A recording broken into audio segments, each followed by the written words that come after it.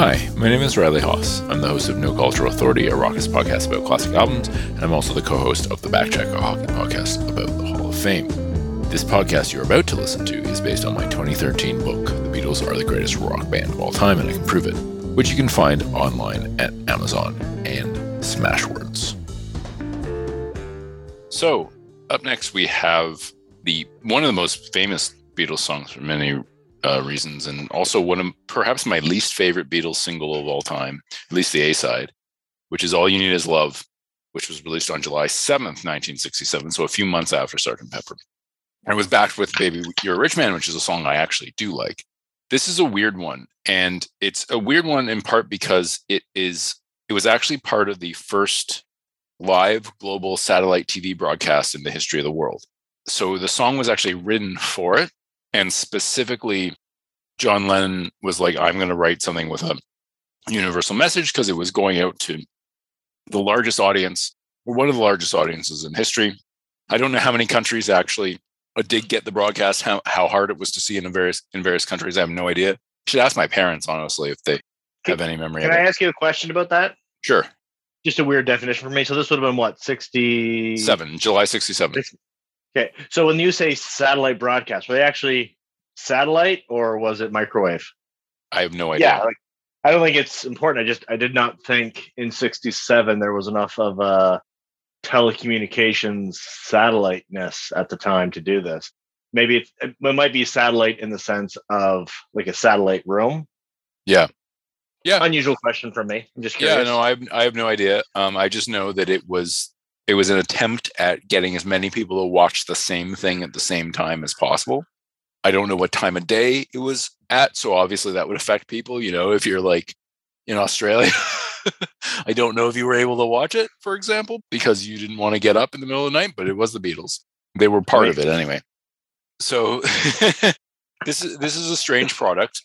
The Beatles are with an orchestra, and there are tons of people singing along, many of whom were famous. They had a bunch of famous people in there, but they were playing to a pre-recorded rhythm track. So the results actually didn't work very well live because there were a ton of people in the room. And so when they actually released the recording, they actually had to edit repairs. So there's a long history, as you know, Dave, a long history of editing live albums before they release them to make them sound better. The most famous example, or at least infamous example that I'm aware of, is Kiss's Alive album, which was like just is filled of overdubs.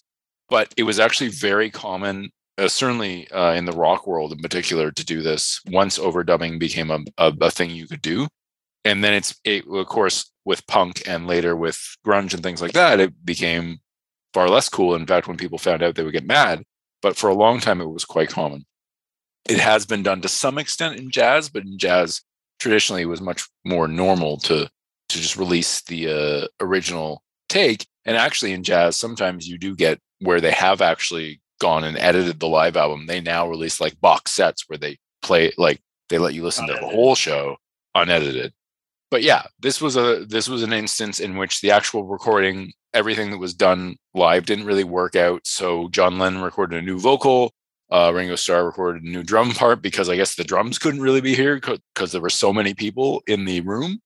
And yeah, it's one of those things. I don't know how common it was prior to this, but it was one of those things where the Beatles may have been innovating in a way that isn't necessarily positive.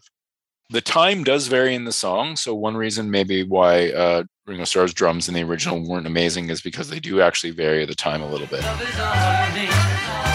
Love is all you need. Love is all you need. Love is all you need. Love is all you need. Love is all you need. Love is all you need. All you need. Love is all you need. Yes, it is. Whoa. Love is all you need. Love is all you need. Love is all you need. If it's notable for anything, it's notable for the first bit of Beatles self-referential postmodernism, and that is in the coda, Paul McCartney sings "She Loves You" a little bit, and they also quote Bach at one point in the orchestra, but that's just regular postmodernism. In this case, the Beatles were actually referencing one of their own songs for the first time, which would become a bit of a thing that we're going to start doing frequently. So then there's the B-side. So I'm not a big fan of All You Need Is Love. I find the message is really silly. And I don't know. I mean, I guess it's a famous song. It was part of a famous broadcast. But Baby You're a Rich Man, the B-side, I find a little more interesting.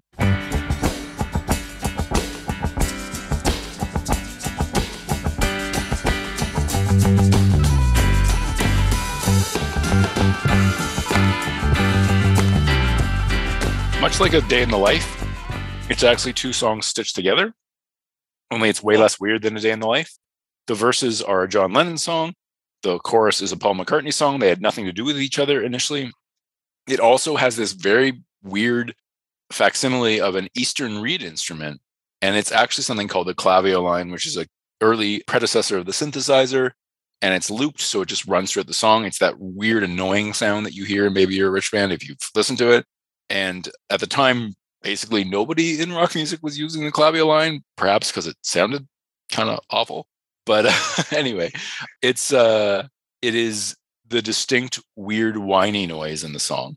It's possible Mick Jagger sang some of the backing vocals on this song. No idea if that's true or not. It's a rumor. He was also, I believe, one of the many famous people in All You Need Is Love, but there's like a whole bunch of them. Also, weirdly, here's some weird minutia. Jimi Hendrix's famous engineer, if you care about record production, you might know that Jimi Hendrix's engineer is Eddie Kramer, was Eddie Kramer. And he actually plays the vibraphone on this song. Vibraphone, for those who don't know, is a instrument that is a bunch of different sized bars that you hit with mallets. And those bars are actually tuned and their tuning can be changed. And I believe it's electrified, if I'm not mistaken. The thing that changes a vibraphone from a xylophone is that it's electrified, if I'm not sure. It's if my brain's working correctly, it gives it a distinct tone because there's I'm going to call it a board, for lack of a better term, that shuffles across the top of the resonance tubes. Okay. And gives it that kind of vibra. Yeah, like it's vibrating, yeah. Yeah.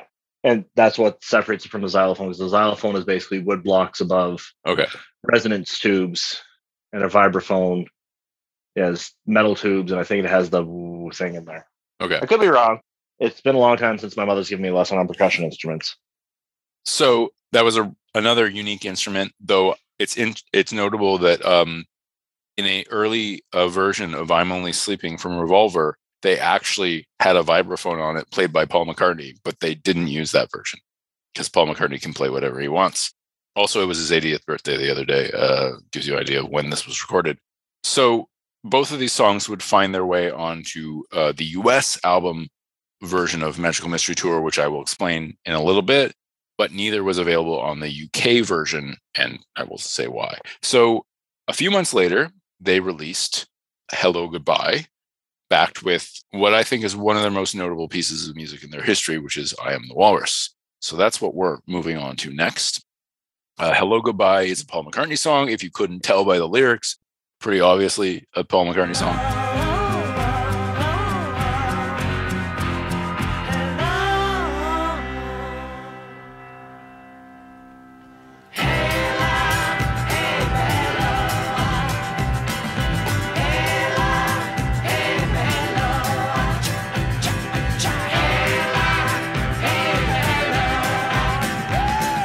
And this single is perhaps one of the best contrasts of the two songwriters in their catalog.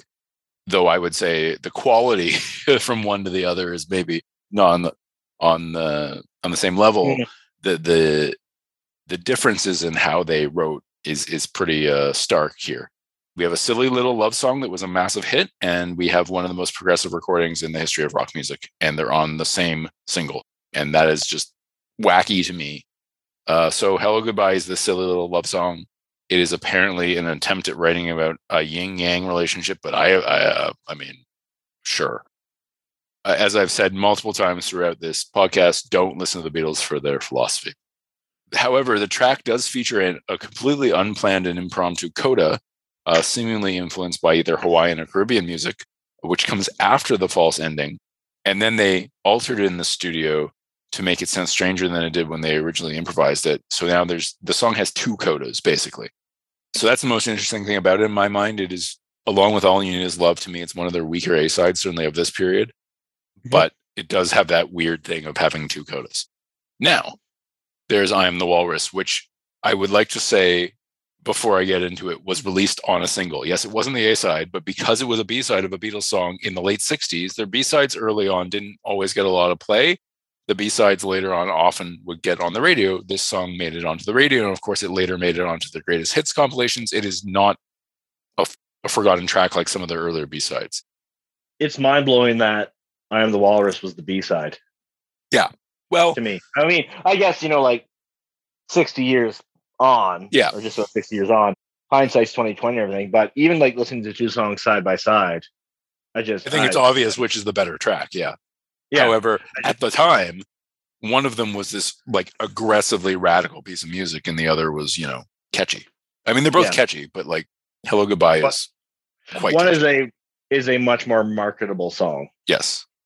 So the lyrics, of course, are famously nonsense. So I was we were talking about music at work a week or 2 ago, and someone was mocking Goo Goo Jube, and I'm like, that's on purpose that it doesn't mean anything. That's the whole thing. The whole point was that they don't mean anything.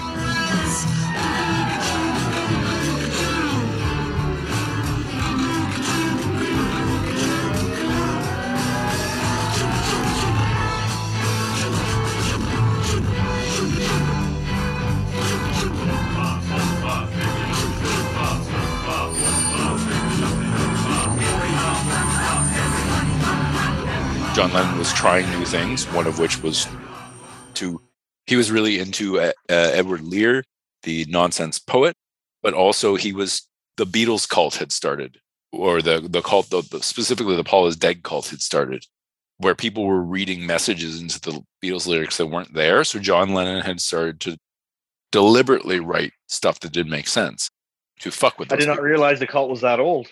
Yeah, it starts with Strawberry Fields. I guess that makes sense from the that album that time, that cover. So he actually took 3 sets of lyrics and combined them together, and then added nonsense words. And like I said, specifically to confuse people. He was getting tired of people analyzing song lyrics. And you could say that like a little bit this is a little bit influenced by Dylan, in the sense that Dylan's lyrics are very, especially the mid 60s, are extremely dense and are really hard to interpret unless you've read a hell of a lot of poetry in your life. But this is going a little bit further. But the lyrics are kind of like, who cares? It's really the music. The music features all the major chords and a coda that features a descending bass line with rising strings. The repetition of the song is 7 bars long, so that a new chord begins each phrase. There's sort of fairly sophisticated musical ideas, even for the Beatles. John Lennon was actually involved in working this out more so than he had been in some of the other, or like earlier in the career with some of the more sophisticated musical ideas.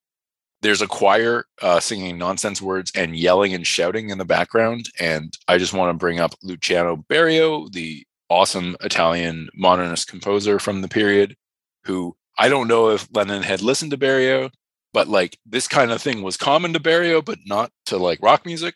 But then I think there's possibly the biggest part about it, which is the thing that most people probably don't even notice, which is that the song contains possibly the first ever radio sample in popular music history, multiple, but the one that you hear the most is an extended sample, really, and the longest sample I'm aware of being used so far in recording music history, of a production of King Lear, which is what the talking is going on at the end of the song.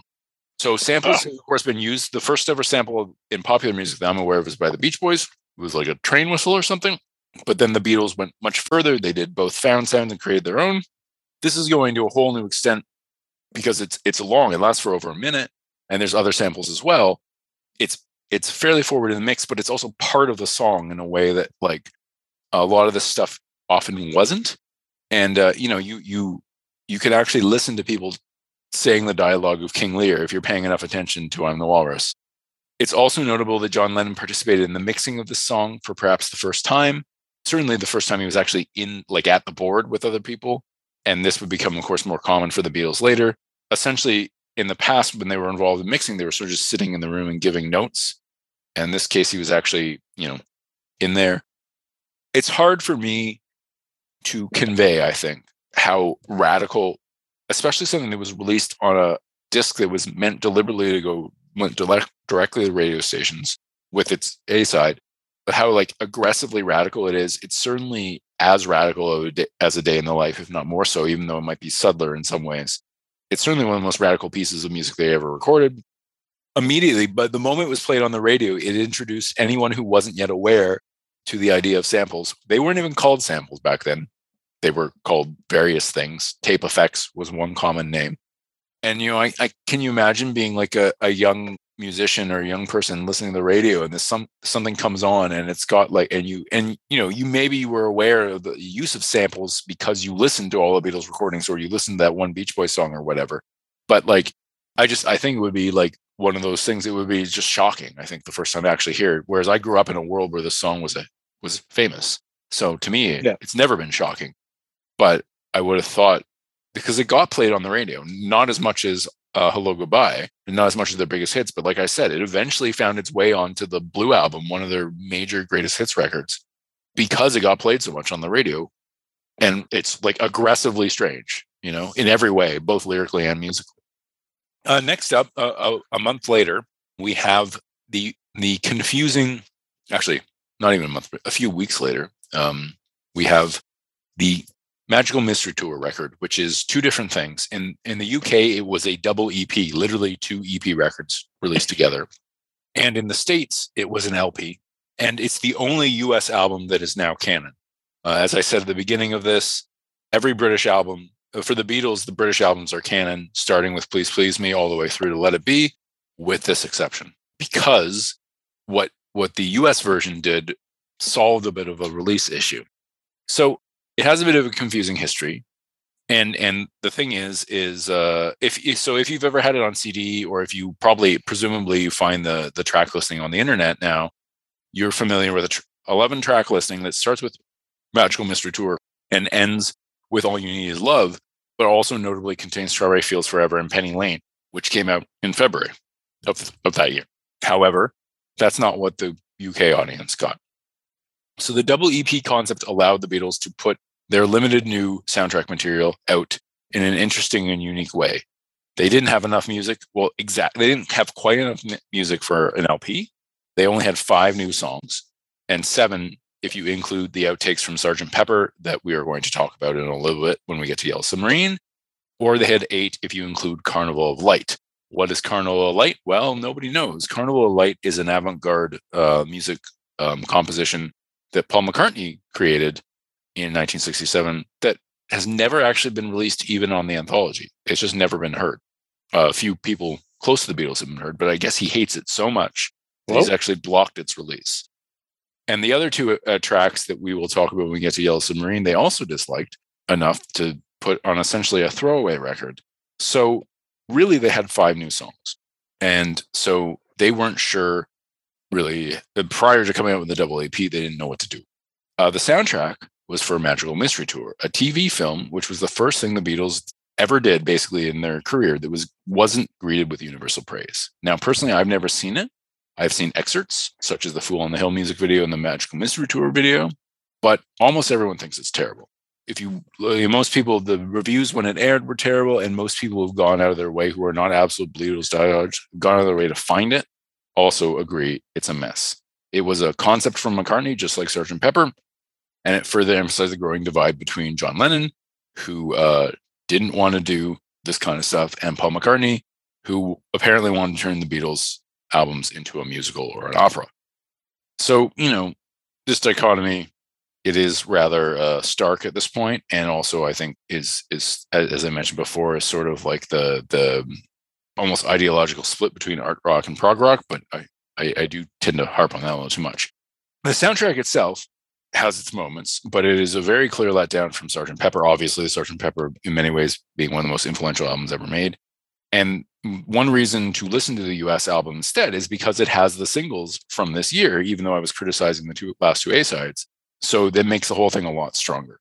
And that's probably why the US LP is now canon and the double EP isn't, is because the double EP is not as good.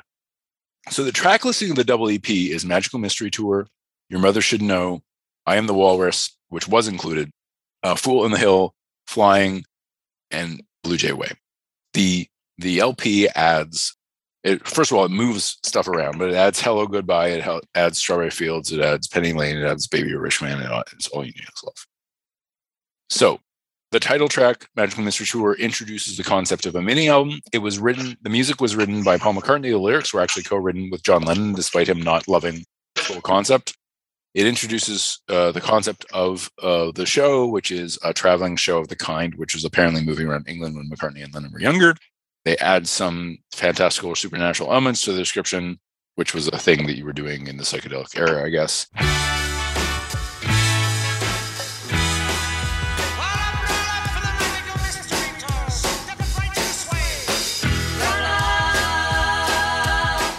It was written and recorded well before the movie was made, and the movie was made to fit the concept of the song, which I think helps explain why the movie is a bit of a disaster.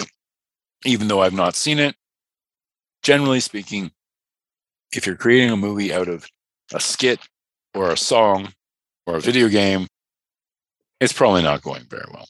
The song itself can be thought of a bit of as an overture, and sort of it's brief and it's swift, and there are changes in tempo, but it definitely feels like we're getting somewhere. For Paul McCartney's 80th birthday, they interviewed 80 musicians, asked them to pick their favorite Paul McCartney songs, and Wayne Coyne of Flaming Lips picked Magical Mystery Tour and said, "No, I'm not joking." And then actually did a fairly good, coherent write-up about why he likes it, which you can find somewhere on the internet. I think it was Stereo Gum was the article or the site that did the interview. I was sort of surprised. I've never particularly liked the song. The next track is Your Mother Should Know. McCartney nostalgia trip, highlighting his growing fascination with older pre-rock forms of music, which is going to persist basically almost to the end, well, second last of their records.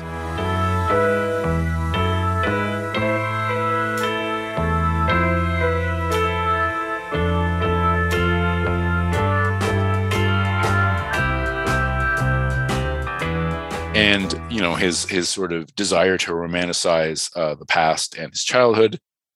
Apparently, it's an old-fashioned dance number in the movie, but of course, I've never seen the movie. It was recorded late summer, so Magical Mystery Tour was recorded in April and May, and Your Mother Should Know was recorded in August and September, which just goes to show you how sporadic the recording was at the time, and I think pretty indicative of how worn out they were from both Revolver and especially Sgt. Pepper. I'm tempted to write it off, but it's actually more interesting musically than, say, When I'm 64 is, which is an earlier version of this style of music. The bridge, for example, is where the chorus should be, a very common Beatles trick. Also, they fool around with the home key, which is another very common trick. We, of course, already talked about I Am the Walrus. The track after I Am the Walrus is completely different. The Fool on the Hill, which is another Paul McCartney track.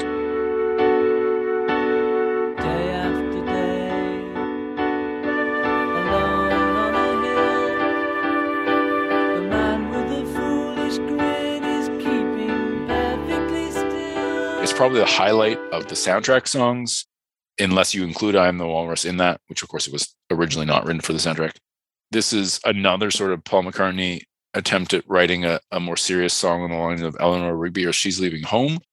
But I don't know if you have to worry so much about the lyrics. The arrangement's quite elaborate. It's mostly performed by Paul McCartney, actually. He plays piano, guitar, bass, recorder, penny whistle, and he sings, I believe, all the vocals. Maybe there's only that one lead. And it's certainly an elaborate recording. It's a far more sophisticated attempt at writing an art song than his previous attempts. And it was also recorded relatively recently in September and October, but it's certainly more musically interesting than a lot of stuff here. And then there's Flying. Flying is a jam, though it was altered later on for the finished product.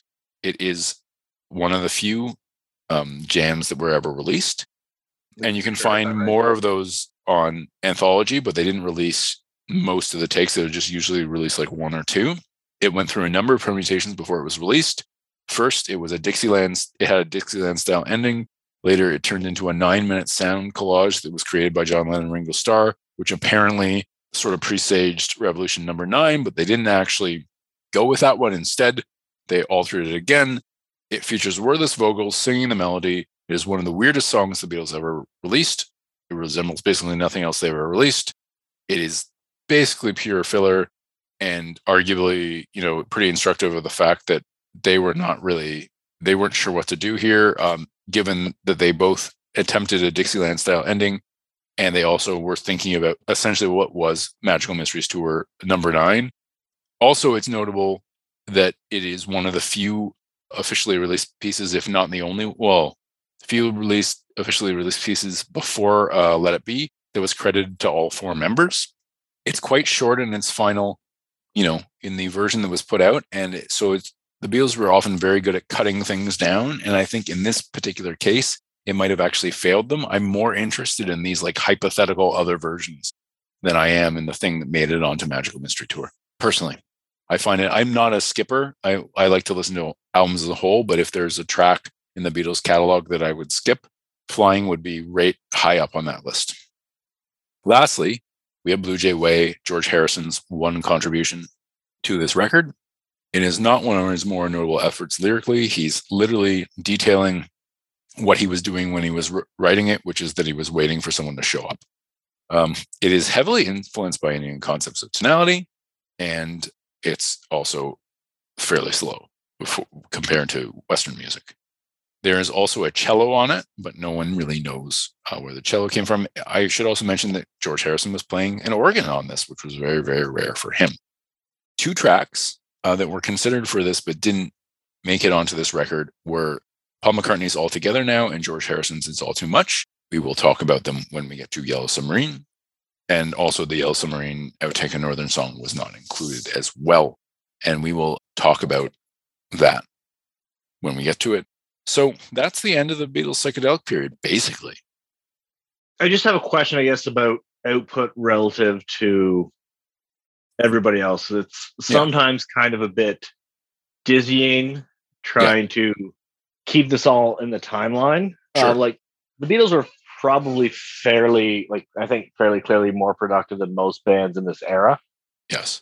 Just for the sheer volume. Yeah. I'm just trying to peg how much more productive in my head, because on the one hand you hear all these things came out in the 60s, and then you figure out that all these things came out like so close together.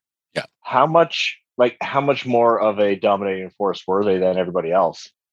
So it depends on the band, right? The Rolling Stones went through periods where they released 1 album a year and went through periods when they released 2 albums a year. They were actually doing so right around the same time the Beatles were at this point. But notably, the Rolling Stones were, of course, very behind the Beatles when it came to psychedelia. They put their first proper psychedelic album out like 6 months after Sgt. Pepper or something, right around the time Magical Mystery Tour came out. But they had put out an album late the previous year, if I'm not mistaken, which was not psychedelic, but like poppy for them. The Kinks put out albums constantly. The Kinks might have even been more prolific than the Beatles, honestly. I don't remember, but they were putting out like 2 albums a year. I think they even sometimes put out 3 albums a year. Or take CCR, who obviously launched their career way late after the Beatles started. Their first album came out in like I think it was late '67, so right around this time. CCR put out like 5 albums in 2.5 years, or 2 years, or something preposterous like that, or maybe 6 albums in 2.5 years. Now they were very short; they were all half an hour, but that's what the Beatles used to do. On the other hand, the Who put out an album a year, maybe. Frank Zappa put out an album a year. The Velvet Underground put out an album a year. That was much more common, and of course, all of them started later.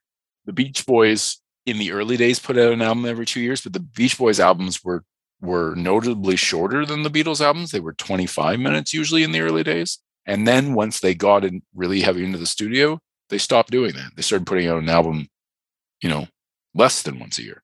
One of the things that happened is the more time you spend in the studio, like famously happened with Hendrix and Electric Ladyland, is like you tinkered and you tinkered and you tinkered.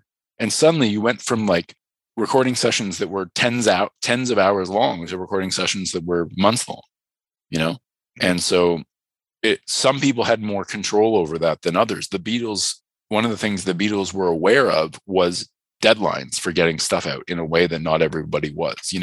They were trying constantly to put out an album for the Christmas season or a single for the Christmas season or both. They did that all the time, right? They'd have an album. Most years they had an album available for Christmas in addition to another album that year. Whereas not all bands were thinking like that. And I think that's partly because their manager had taught them to think like that. Whereas other bands were ready when they were ready. Once you get to this point where you're tinkering in the studio, you have the ability to constantly edit and re-record. You can tinker as long as you want. I mean, I don't remember how long it took to make Electric Ladyland, but it was infamous. People thought it would never be finished. Now, it's nothing compared to something like Chinese Democracy, but at the time, people thought Electric Ladyland would never be finished because Hendrix was just up all night on drugs, jamming and having fun and editing. And now, it came out probably compared to nowadays, it actually came out rather quickly, But yeah, I mean, off the top of my head, it's really hard to say. I would say they were among the most prolific bands of their era. I don't know that they were the most, partly because I have this sneaking suspicion that the Kinks might have been, but also because I know for a fact CCR's first 5 or 6 records were just one after the other after the other. It was what CCR did when they first started was and this is Motown would do this too, right? Now Motown recycled tracks. So it doesn't really count because they would put out 4 albums in 2 years and there would be 5 songs repeated. One album might have this song, then another album did, and then they would have a song that was on a different album and all that stuff. So it's not really the same. But there were certain, parts of the music industry that were very much on, we got to get more music out. We got to get more music out. And other parts that were less concerned with that, especially the more control the artists had. I think the more control the artists had, the more likely they were to, fight for having more time, whether that was a good thing or not, right? It turned out to often not be a good thing. So it was a bit of a mix of, I guess, the Beatles' artistry that they had a lot that they wanted to produce and get out there, but also to a certain extent, it was a certain amount of we'll call it business acumen. Yeah, and getting music out there so they would have a sellable product. And that's why Magical Mystery Tour exists. They didn't have enough stuff, but they felt compelled to release it because they always did. And they had some stuff. If they had nothing, they probably would have just done what they did after Revolver and take a break. However, they felt the need from their previous history of, like you said, of this business acumen of always having songs in the charts, always having a product for Christmas. They felt the desire to get something done. And that not only led to this album, which is, one of the 2 least good of their, in some ways, of all their albums, or at least their official proper full albums, but also, led to a TV special that was basically the first thing that they ever got bad reviews on. The TV special was panned. And I mean, like I said, I've never seen it, but I think one reason was it was a rush and was an attempt to do something with the fact that they had 5 new songs instead of 13 for perhaps the first time in their career. The thing that I find more interesting is that this is the end of the psychedelic era of the Beatles, and we're still in 1967. Now there's a couple songs that come after that would qualify as psychedelic, but not many. And so I just want to mention that because I think it's really notable. The Beach Boys would put out Smiley Smile. I don't remember when exactly that came out, but that was pretty damn psychedelic.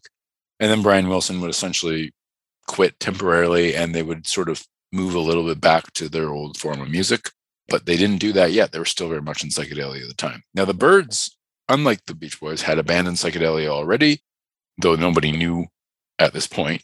They had never fully gone over to psychedelia. They were always playing folk songs as well and a little bit of country. But famously, even before the Beatles could get their first non-psychedelic album out, Byrds would have a country album that they would release in the summer. But they would be essentially the only other band.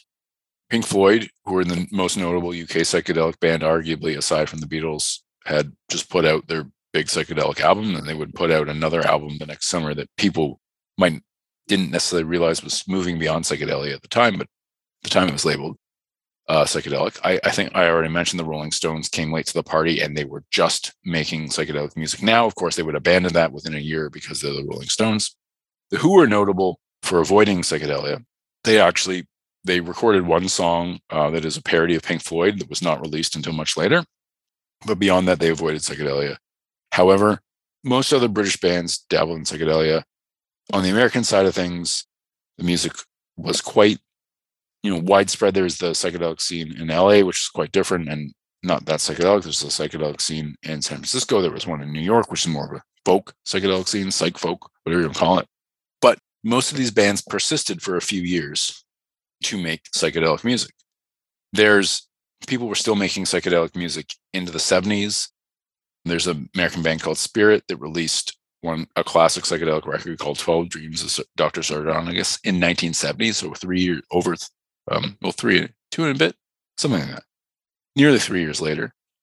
But the fact is the Beatles were the biggest band in the world, and their abandonment of psychedelia so quickly, they released their first psychedelic recordings in the spring of 1966, and we are now in December 1967. We're talking a year and a half. Their abandonment of psychedelia would be a pretty big signal to the rest of the world that this thing was already over. It is worth noting, before we move on, that psychedelia produced a lot of things that would come to dominate music until punk came along. It created art rock, it created avant or experimental rock, it created prog rock. It also arguably caused the country rock or country pop reaction of the 1970s. So much of the music that came before punk, in the States in particular, was mellow AM radio that was really sort of vaguely countryish. And you could argue that was a huge response to the dominance of this weird, vaguely Indian music that was everywhere on the charts for like 3 years. Anyway, that's the reaction to psychedelia, and that's what came later. And that is what we will be talking about next time.